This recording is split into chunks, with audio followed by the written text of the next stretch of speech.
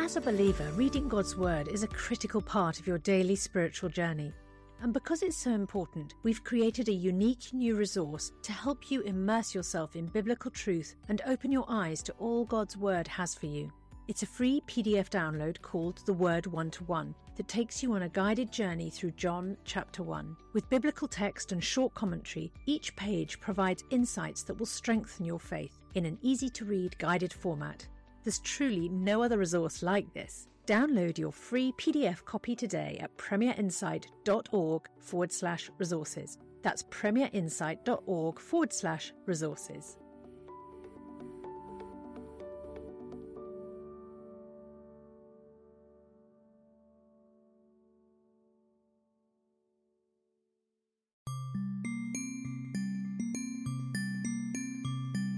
Matters of Life and Death, a podcast from Premier Unbelievable.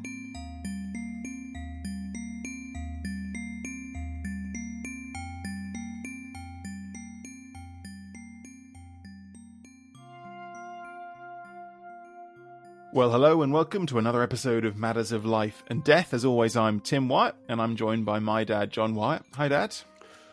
Hi, Tim. Good to be here.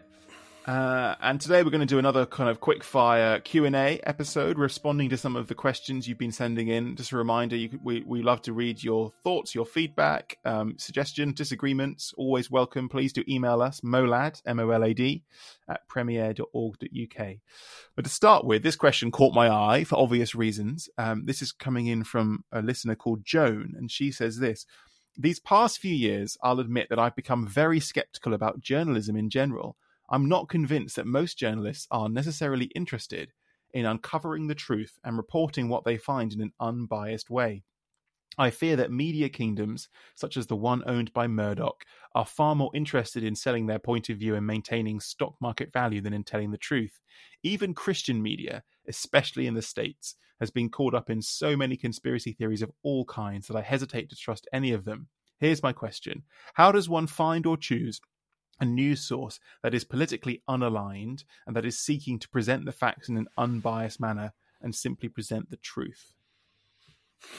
I've got lots of views, as you'd expect, on this, but I'm going to ping to you first, Dad, just to have you do your take, and then I'll come in with my own kind of journalism perspective. I mean, it's such a fascinating topic, and I think what is generally understood is that a free press, free journalism, investigative journalism that is able to speak truth to power, to use that hackneyed phrase, is actually one of the often unrecognized bedrocks of a healthy democracy. You know, the only way that the electorate, that the citizenship can know what is really going on, especially with the powerful in their society, pretty well the only way is through a really healthy journalistic enterprise. And without that, without a free press, without journalists with integrity and with courage, prepared to take risks and so on in order to tell the truth, democracy is impossible. And you know, I think we are seeing across the world, aren't we? You know, from my perspective, a kind of attacks on free press. And this is particularly said to be happening in some of those big, supposedly democratic countries like India, China, Russia, and in many other countries where it's increasingly impossible for journalists to have any kind of freedom to tell the truth about their political masters. So I'm deeply concerned about this. I think the problem that I see it from looking in from the outside is that this understanding of the centrality of a free press is not widely recognized or is not appreciated enough. And I suspect particularly by the younger generation. And therefore, I think there is this feeling that, if I get my news through TikTok, if I get my news on my social media phase, if I get it by doing a Google search, that's fine. Why do I need to spend money to pay for news? So this understanding that genuine freedom, free press is an essential part of democracy. I think that my sense is that is being lost, and therefore I fear that your profession, Tim, is under great threat. And of course, the next big thing that's coming along is AI journalism, and the idea that, and it's already starting, isn't it? Of AI-based news outlets. Who needs human beings? We just get the algorithms, and they'll tell us what's going on. I mean, this is a kind of side note, but I was literally talking to another journalist just a few weeks ago who was saying that they had been doing some kind of freelance work, a kind of mixture of kind of copywriting and other kind of writing jobs.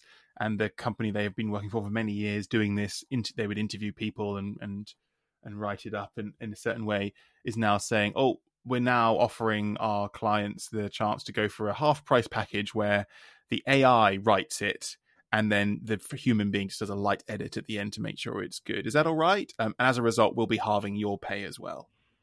So this is a very much a reality. But anyway, terrifying reality for me. I think Joan's question, I mean, I agree with everything you say about the value of the free press for obvious reasons, and its kind of declining salience among people's minds. But what is interesting to me about Joan's question is it's not necessarily about the freedom of the press, but about the quality of the press. That in America, for example, the example she uses is kind of Fox News and the Murdoch empire. The press is pretty much still pretty free. I mean, anyone can go into the States, start a newspaper and write in the newspaper anything they like, and the government will almost entirely leave you alone. But the problem is that the press is no longer trustworthy, or is perceived to be biased and to be partisan. And so you have these free, independent media groups, large media groups, such as the Murdoch one, but not exclusively, which have a perception among some, like Joan, that they are, rather than seeking to speak truth to power and challenge injustice and report truthfully and fairly so that the educated citizenry have their chance to make up their own mind, they're actually simply kind of an extension of an entertainment industry that is seeking to perpetuate their own stock market value and bottom line, and in perpetuating the point of view of their ownership, irrespective of what the truth is. And there's actually been a proliferation of media in the States. There are more TV channels and online news outlets now than there have ever been in the history of the States. There's no lack of a free media. The problem is that all these new media that have been created, particularly in the kind of Trump era, have been created purely to serve narrow slices of the population, feeding them untruths, irrespective of the real world reality that kind of scratch their itch. So there are, Fox News is being outflanked on the right by multiple hyper-partisan, super right-wing news channels that are seeking to peel away the Fox News viewership, the Republican pro-Trump viewership. And in doing so, they genuinely don't care if they lie or not. They just tell absolute, factual, objective untruths every single day, every hour.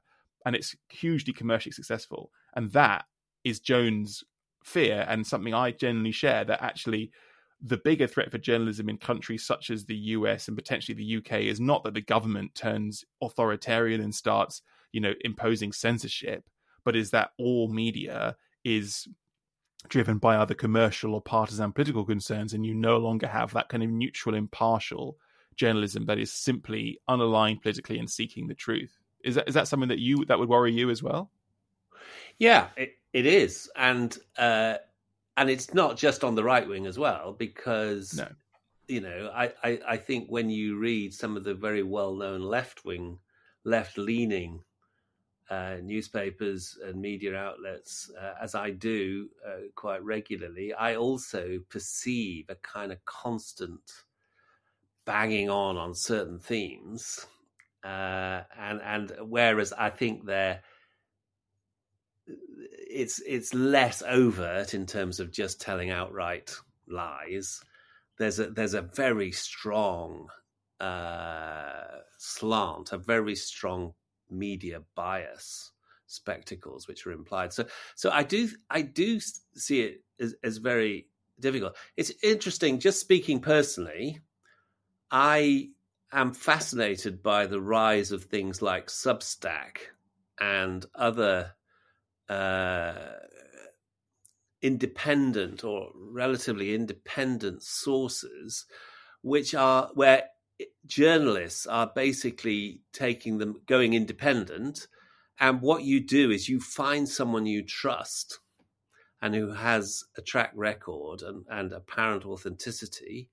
And you say, I trust that individual. I no longer trust whatever it is, the Guardian newspaper, Fox News, to give me consistently reliable, honest, balanced truth. But actually, here's an individual who has authenticity, and I will trust him. And if necessary, what happens in Substack is that you pay. Sometimes you have the option of paying a regular subscription, and some journalists, I understand, are now finding that this is a new business model. And I find this fascinating. That, in other words, it's a kind of we no longer trust institutions. We find institutions, whether even the BBC, even the New York Times, even whatever it is, we increasingly find it impossible to trust them, but we can trust individuals. I mean, you're right. This is a massive trend in recent years. I should declare an interest. I am a freelance journalist who has recently started his own Substack newsletter. Do subscribe to that if you haven't already. You can find it at tsy.substack.com. It's called The Critical Friend. Comes out every week. Blah, blah, blah, blah. Anyway, you're right that there has been this fascinating trend, particularly in America, I've noticed, but increasingly in Britain, where famous journalists have left their kind of long-standing kind of outlet stables, whether that is, as you say, the BBC or the Times, the Telegraph, the New York Times, CNN, and strike out solo, saying, do you know what? I don't need an editor and the institution to promote me and distribute me. The distribution is taken care of for free by the power of the internet and Substack technology. And therefore, I can have a direct relationship with my readers. You each give me $5 a month. And there are people who are literally raking in millions of dollars in subscription revenue through Substack. A few, not many, obviously. Most of us are toiling at very small numbers underneath at the bottom of that pyramid. But there are some people who have genuinely created kind of lifetime financial independence. Simply, they're doing the same thing they've always done, which is write news articles, or often in this case kind of opinion and comment articles, but by cutting out the middleman of the newspaper or the broadcaster and setting up directly with their readers, they create this very tangible, trustworthy relationship, and I think in one level this is great. I'm involved in this. I'm doing the same thing. It's a new string to my bow in my own profession. I'm enjoying the kind of creative freedom, being able to write whatever I like week by week, cover different topics. But I also have concerns because there's an obvious reason why it appeals to individual journalists, because it gives you total freedom. But actually, the strength and the power of an institution like a newspaper, a website, a news channel is that you have a plurality of voices, and that your story is checked and edited and fact-checked by people from different political perspectives, people who aren't emotionally and personally invested in it, who can call out, you've made a mistake there, or you've gone in too hard on that person there, you're not being reasonable, or actually that's just inaccurate and untrue, you haven't read this study that completely disproves it. And I think there's real merit in doing journalism as a collaborative, collective effort. Even though for me, as the writer, it's often frustrating to have your work edited, I do have to concede it makes it better. And in particular, I think there is also real merit in the idea of, a newspaper like the New York Times, or in this country, the Times, aspires, in theory, they have their perspectives, but they inspire in theory to say, we're going to present different views to you. On the news reporting pages, we'll cover stories from, red states and blue states, and we'll cover issues that are of interest to the elderly, interest to the young. And on the opinion pages, we'll have Democrats and Republicans, conservatives and progressives writing their own views. And it's created this kind of melange of opinion, which you as the consumer gets this package deal of a newspaper or in an app. Whereas if you're only getting your news from individuals that you've personally subscribed to, it's likely that you're going to be getting quite a partial, unfiltered, biased perspective, rather than at its best what a newspaper or news channel is trying to achieve is a more holistic, rounded, genuinely diverse kind of set of viewpoints that helps the listener, the reader, to draw their own conclusions. Yeah, I mean, I can see that, and I'm sure you're actually right. I mean, two things. Number one, what's so interesting to me is that the old Enlightenment understanding of truth was a kind of mathematical understanding that truth was a kind of mathematical correspondence between an idea in my head and objective reality out there, and the closer the idea in my head became to objective reality, the more truthful it was. And the problem with this is that it doesn't work in the real world. And the biblical understanding of truth, it seems to me, is much more closely related to deciding who is trustworthy. Truth is what a trustworthy person tells you, and you can't get away from that. In other words, it's a human phenomenon. It depends on relationship. It depends on trust and on character and on authenticity. And, and of course, God is the one who is utterly trustworthy, and therefore we can trust what he says. And evil is fundamentally the liar. So therefore, I think you can't get away from questions of trust. You can't get away. And trust is ultimately in persons. When I trust an institution, who am I really trusting? I'm trusting the people who, I'm trusting the editor. Or am I trusting the board? Am I trusting the owners? Who? That's the problem, isn't it? The advantage of the Substack is that it makes it much clearer who I'm trusting. And I think if I'm going to use Substack or equivalent as my source of news, obviously I have to be wise and say, okay, well, I'm going to choose some different voices of people that I trust from different perspectives. So I'm going to try to expose myself not just to one very particular segment. And then the question I put back to you would be, okay, I can still hear what you're saying, that investigative journalism works much better in a team with resources that can be provided and all the rest. But what's your solution? What's your solution to, particularly to the American free enterprise version of news gathering? Yeah. I mean, it's a good question. I don't have a particularly well-formed, robust policy solution to that. I think fundamentally a media will often, in a free society, will reflect the society itself. And the reason American media has become incredibly partisan, divisive, and in my view, consequently, less trustworthy, is because American society over the last 10 years has taken that trajectory, and the free enterprise media is following where the dollars are. And there used to be money in the 1970s, there was money to be made for the New York Times or for CBS News or whoever it is in being a kind of centrist behemoth that just squatted in the middle of the country and said, we are going to offer news to everyone, whoever you are, from whatever perspective, wherever you vote, you all come and watch our nightly news broadcast, you all read our daily newspaper, and it will serve everyone. And those institutions thrived. And today, what thrives and does well in a business landscape is the exact opposite. It's hyper-partisan, serving a small slice, but getting a lot of money from them by feeding them what they want to hear.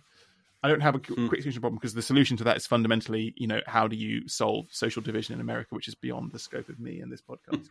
I think what I would say is, to push back on your earlier point, you're right that we trust people, but I actually think you can trust institutions. We have to be cautious about it because obviously institutions are built by people. But I think about something like the BBC. It's far from a perfect news organization. I've read things on there that I think that's not great. I will freely concede that it has its flaws. It has a bias, mostly an unintentional one, driven by the types of people who choose to work for the BBC. I think it's better than most at not having a kind of proprietorial institutional level bias.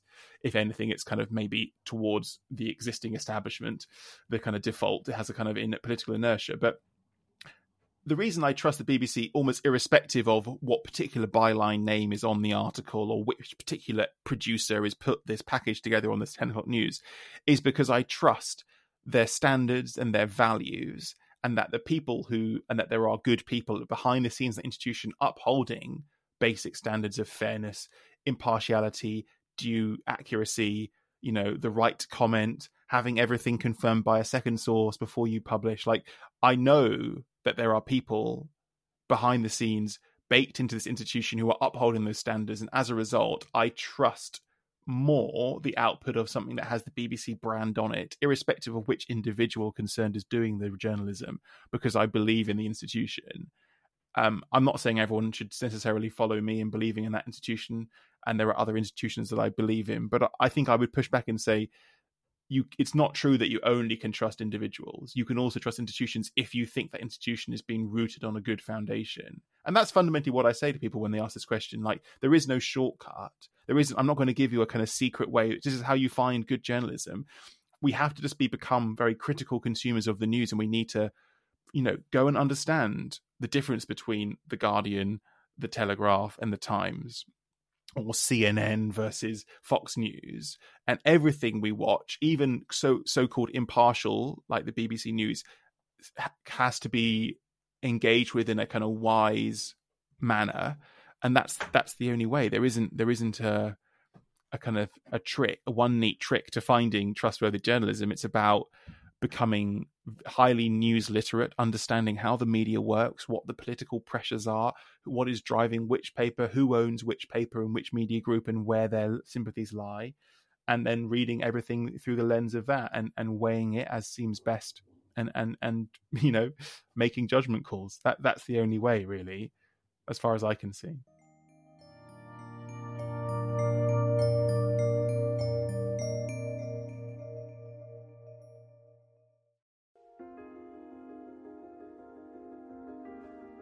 Before we rejoin the rest of today's podcast, I've got a very special offer for you to help you have an even more meaningful spiritual experience this Easter. As you know, N.T. Wright is without doubt one of the greatest Christian thinkers and apologists of our time. And some of Tom Wright's answers to questions about Jesus' death, resurrection, and return are some of the most poignant and thought-provoking. That's why we've created a brand new downloadable devotional resource that's perfect for the Easter season, featuring these questions and Tom's answers. This 5-day devotional journey, titled Jesus' Death, Resurrection and Return, is only available to friends like you as our thanks for your gift today. And remember, your support is truly critical to help us keep these resources and podcasts like Ask NT Wright Anything and Unbelievable going strong, because this ministry is completely funded by friends like you. So please give the very best gift you can today, and make sure to download your copy of Jesus' Death, Resurrection and Return devotional at premierinsight.org/matters of life and death. That's premierinsight.org/matters of life and death. Thank you.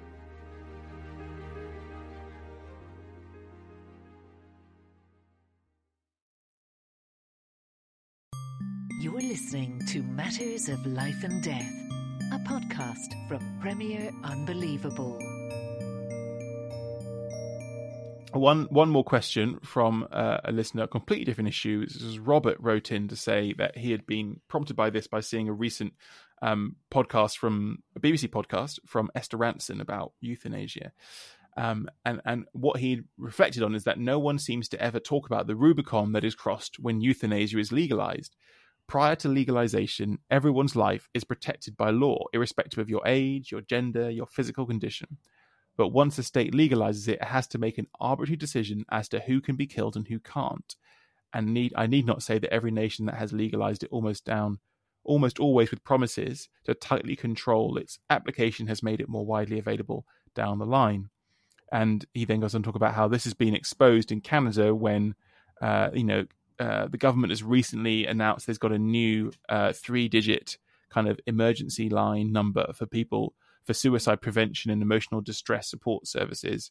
And so Robert says, some in Canada will be persuaded by the state not to commit suicide, while others will find the state willing to kill them to save the bother.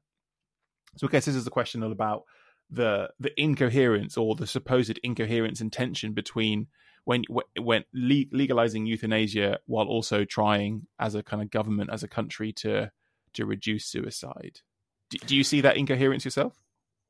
Yeah, I absolutely do. And I think it's something that we often take for granted, and we don't see how the suicide prevention activities that go on in society, how extraordinary they are. I mean, we just think it's completely normal. But actually, if you think about it, every single healthcare professional is trained to recognize how to recognize the possibility that someone is at risk of suicide. And if you come to the conclusion, for instance, with someone in severe depression, that they're at risk of killing yourself, this is regarded as a medical emergency. It's equivalent almost to someone about to have a cardiac arrest. You drop everything, you get them into hospital. If necessary, they can be sectioned, and you use the force of law to physically prevent them from committing suicide. This is accepted. And similarly, for instance, every policeman, every prison warder, every paramedic, is trained in how to recognize the risk of suicide, what steps to take, and we think it's completely reasonable that we risk the life of an incredibly valuable policeman to go scaling up, on a bridge or a tower crane in order to stop someone destroying their own life and taking an autonomous decision. And we applaud that. We think it's right and proper. And one of the most bizarre things to me, examples of this, was Harold Shipman, who was one of the most prolific mass murderer in UK history, who was also a GP, and who murdered many of his patients. When he was eventually caught up with, and he was sentenced to life imprisonment, he was put on suicide watch in prison, and yet eventually he managed to evade the suicide watch, and he killed himself in prison. And the prison then holds an inquiry as to what went wrong. Why was this mass murderer allowed to kill himself? So there is this absolutely hardwired devotion to preventing suicide in our society. Suicide prevention is regarded as and suicides are seen as an enormous tragedy. And personally, I've been affected by a whole number of suicides of close friends or of children of close friends, and the devastating consequences and the outpouring of grief which comes from someone who's taken their own life. And so one way I've sometimes described it is that suicide prevention, or the fact that we as a society say that this is wrong, this is something we don't like, this is part of the glue that binds us all together as a society. And yet, what the existence of laws on assisted suicide and euthanasia is that they conceive of the idea that there is such a thing as a rational suicide. That yes, most suicides is something that we absolutely want to prevent, minimize, and if necessary, we will take draconian steps to stop someone killing themselves. But if it's irrational, but there is this separate category which we perceive of as a rational suicide. If you have a life that is not worth living, if you have hopeless and unbearable suffering, and now you wish, or if you know that you're dying of a terminal illness, now your wish to end your life suddenly changes. Now it becomes rational. And what's more, now we as a society have a duty to allow you to commit irrational suicide. So philosophically, we've now got two categories. We've got the suicide, which we think is absolutely wrong and abhorrent, and then we've got this separate exception. Now here, and of course, then the question is, well, what is irrational suicide? What are the grounds, and can we agree what they are? And what so far if you look at the different legislatures around the world, they've all come to contradictory decisions about what irrational suicide represents. In Oregon, you just have to have 6 months to live, less than 6 months to live. It doesn't matter if you're in any pain at all. It doesn't matter if you have any distress, but simply having less than 6 months to live means that if you want to commit suicide, it's an autonomous decision. It's rational. In the Netherlands, you have to have hopeless and unbearable suffering. You could be someone who's 25 with anorexia nervosa, but if your psychogenic suffering is of such intensity that the state or the authorities regard it as hopeless and unbearable, then it's rational for you to end your life. And as Robert points out in his question, there's a deep irony here that, the argument that's often made quite strongly in favour of euthanasia is this idea about it's about empowering people and giving them autonomy over the end of their lives. But what we're really saying is we're giving the state, not the individual. The state can decide who is allowed to kill themselves and who is not, who will be restrained by the coercive, punitive force of the state from killing themselves, and who will be permitted or encouraged or facilitated.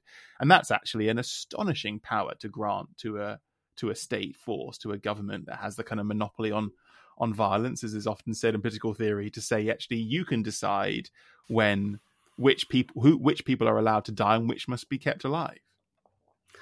Well, of course, it's the state that sets the law, but actually it's the poor doctor, who in the end has to exercise, quotes, clinical judgment.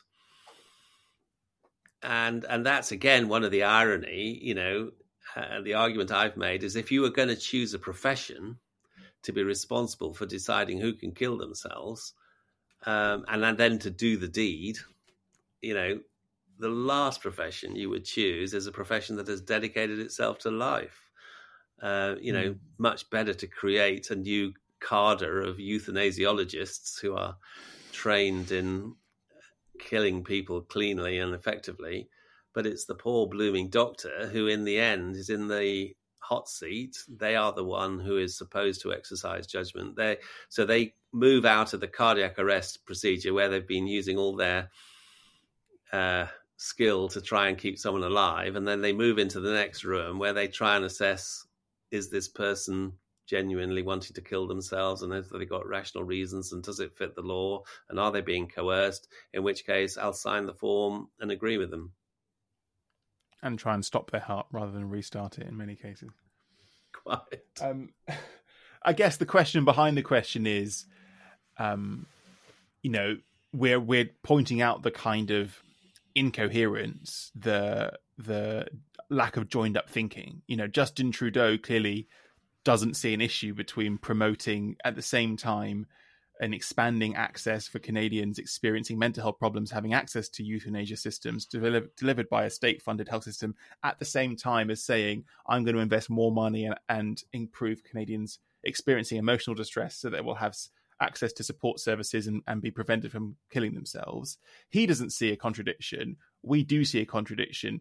Do you think wider society acknowledges that contradiction or that incoherence? And even if it exists, does it matter? Like, is it a fundamental kind of flaw that will bring the euthanasia movement tumbling down? Or do you think actually the Western world is going to carry on with this glaring contradiction for many, many decades to come? No problem at all. And it's a fascinating phenomenon which I've come across and continue to come across repeatedly, and that is how in a society, and often with philosophers, thinkers, ethicists, opinion formers who regard themselves as highly educated, thoughtful, rational people, and yet they end up supporting two options which seem to be completely logically incoherent. And there will be many people who would say, what's the problem? We completely support suicide prevention for all this category of people, and we completely support assisted suicide. What's the problem? And I see this repeatedly. So, I mean, another area where most people, if you ask them, would say, yes, we absolutely support the right of disabled children. We think the disabled people should be given the greatest right, exactly equal rights to everyone else.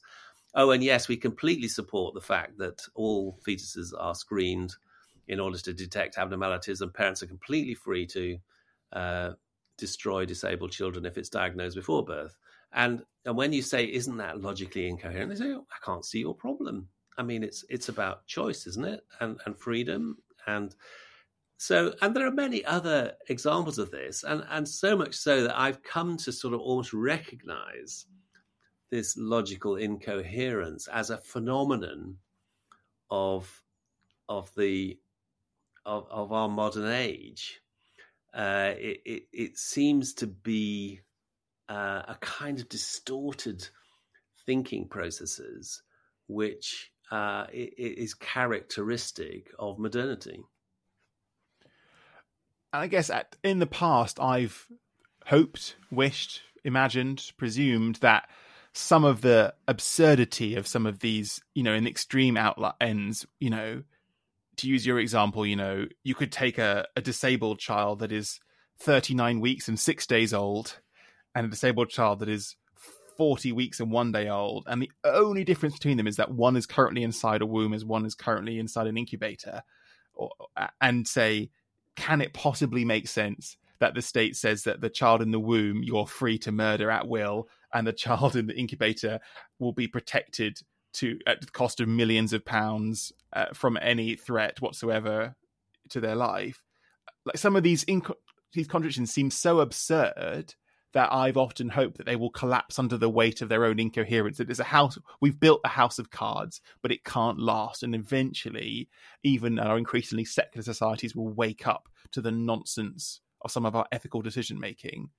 But I'm less convinced of that now. I'm now wondering, actually, as you say, is this just a symptom of how we live? And actually, human beings are remarkably good at self-deception if it suits their needs. And so I'm less confident now that these incoherencies, these contradictions are inevitably doomed. Actually, I see no reason why in 100 years' time, Canada is quite likely to still be simultaneously pursuing strong suicide prevention efforts for some mentally ill people and strong euthanasia encouragement for other mentally ill people. I'm less convinced that these will collapse under the weight of their own contradictions. I think you're right, and I too, as a younger and possibly more naive person, had similarly thought. All you've got to do is point out the contradiction, and then people will say, "Oh, for goodness' sake, I never saw this." How foolish I've been. Now, what I've discovered, often from personal experience, is that when you point out the contradiction, people just look at you slightly puzzled and say, "Okay, and why is that a problem?" And I think when you unpick it, it's because fundamentally they have a prior faith commitments. So let's just take the abortion example. Most right-thinking liberal people, from the age of 14, 15 onwards, decide that a liberal abortion policy allowing women to exercise choice is just what every right-thinking person agrees. It's a faith commitment. I don't actually think about the logic of it, the logical coherence. It's a primary commitment. Free abortion is a woman's right. I support it. And then you say, newborn baby in incubator, should we care for it? Absolutely. It's a faith commitment. Every baby deserves the very best possible treatment. I don't really think about it. It's a faith commitment. And then you point out, hang on a minute, you've got two faith commitments, and here they suddenly collide in a most alarming way. Does that worry you? And they go, no, because they're both faith commitments, and I can't give way on either of those.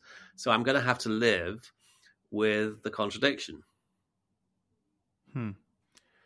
I guess one example where I think there have been similar kind of contradictory faith commitments that collide, that have started to collapse under the contradiction in a much more recent era. This has taken us in a dangerous place, but would be the trans debate, where 5 or so years ago, it was a faith commitment that trans women are women, end of story, and they have all the same rights as natal females.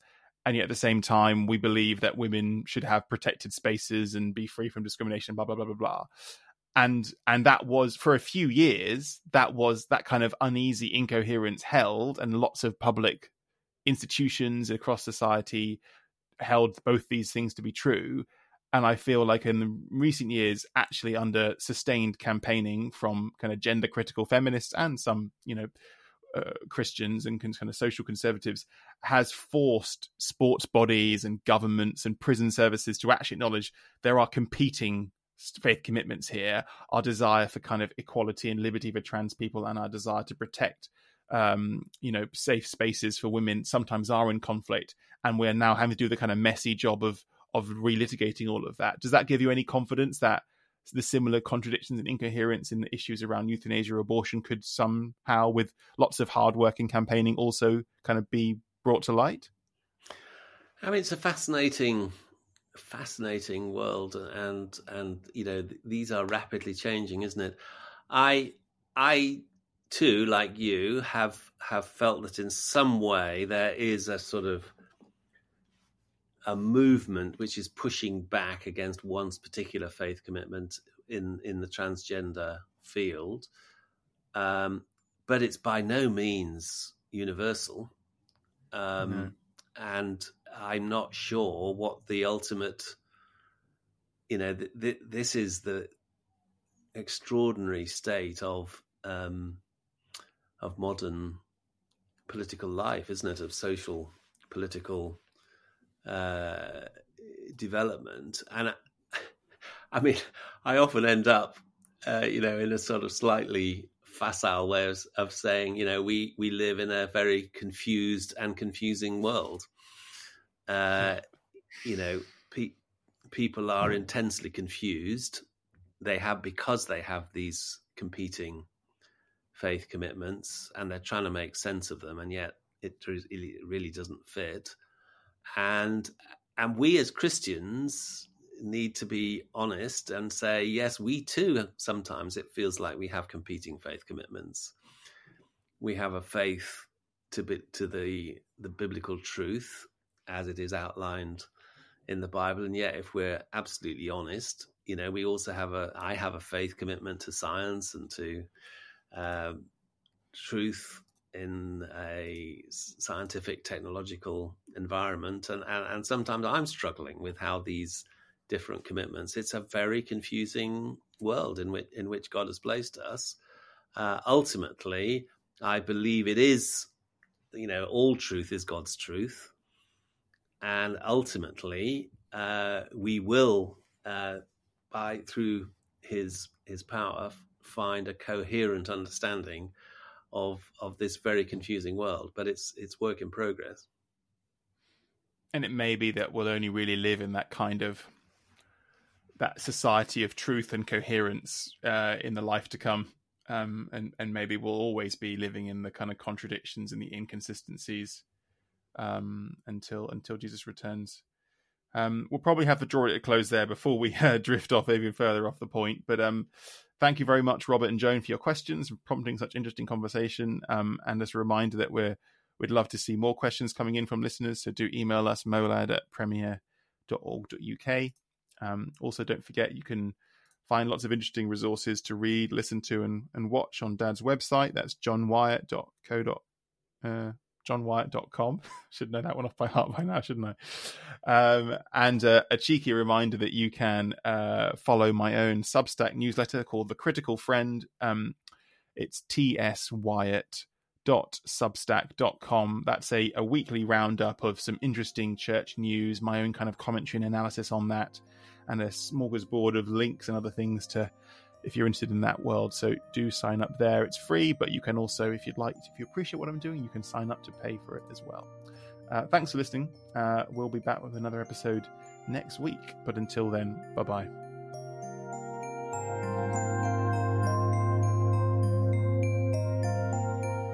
You've been listening to Matters of Life and Death,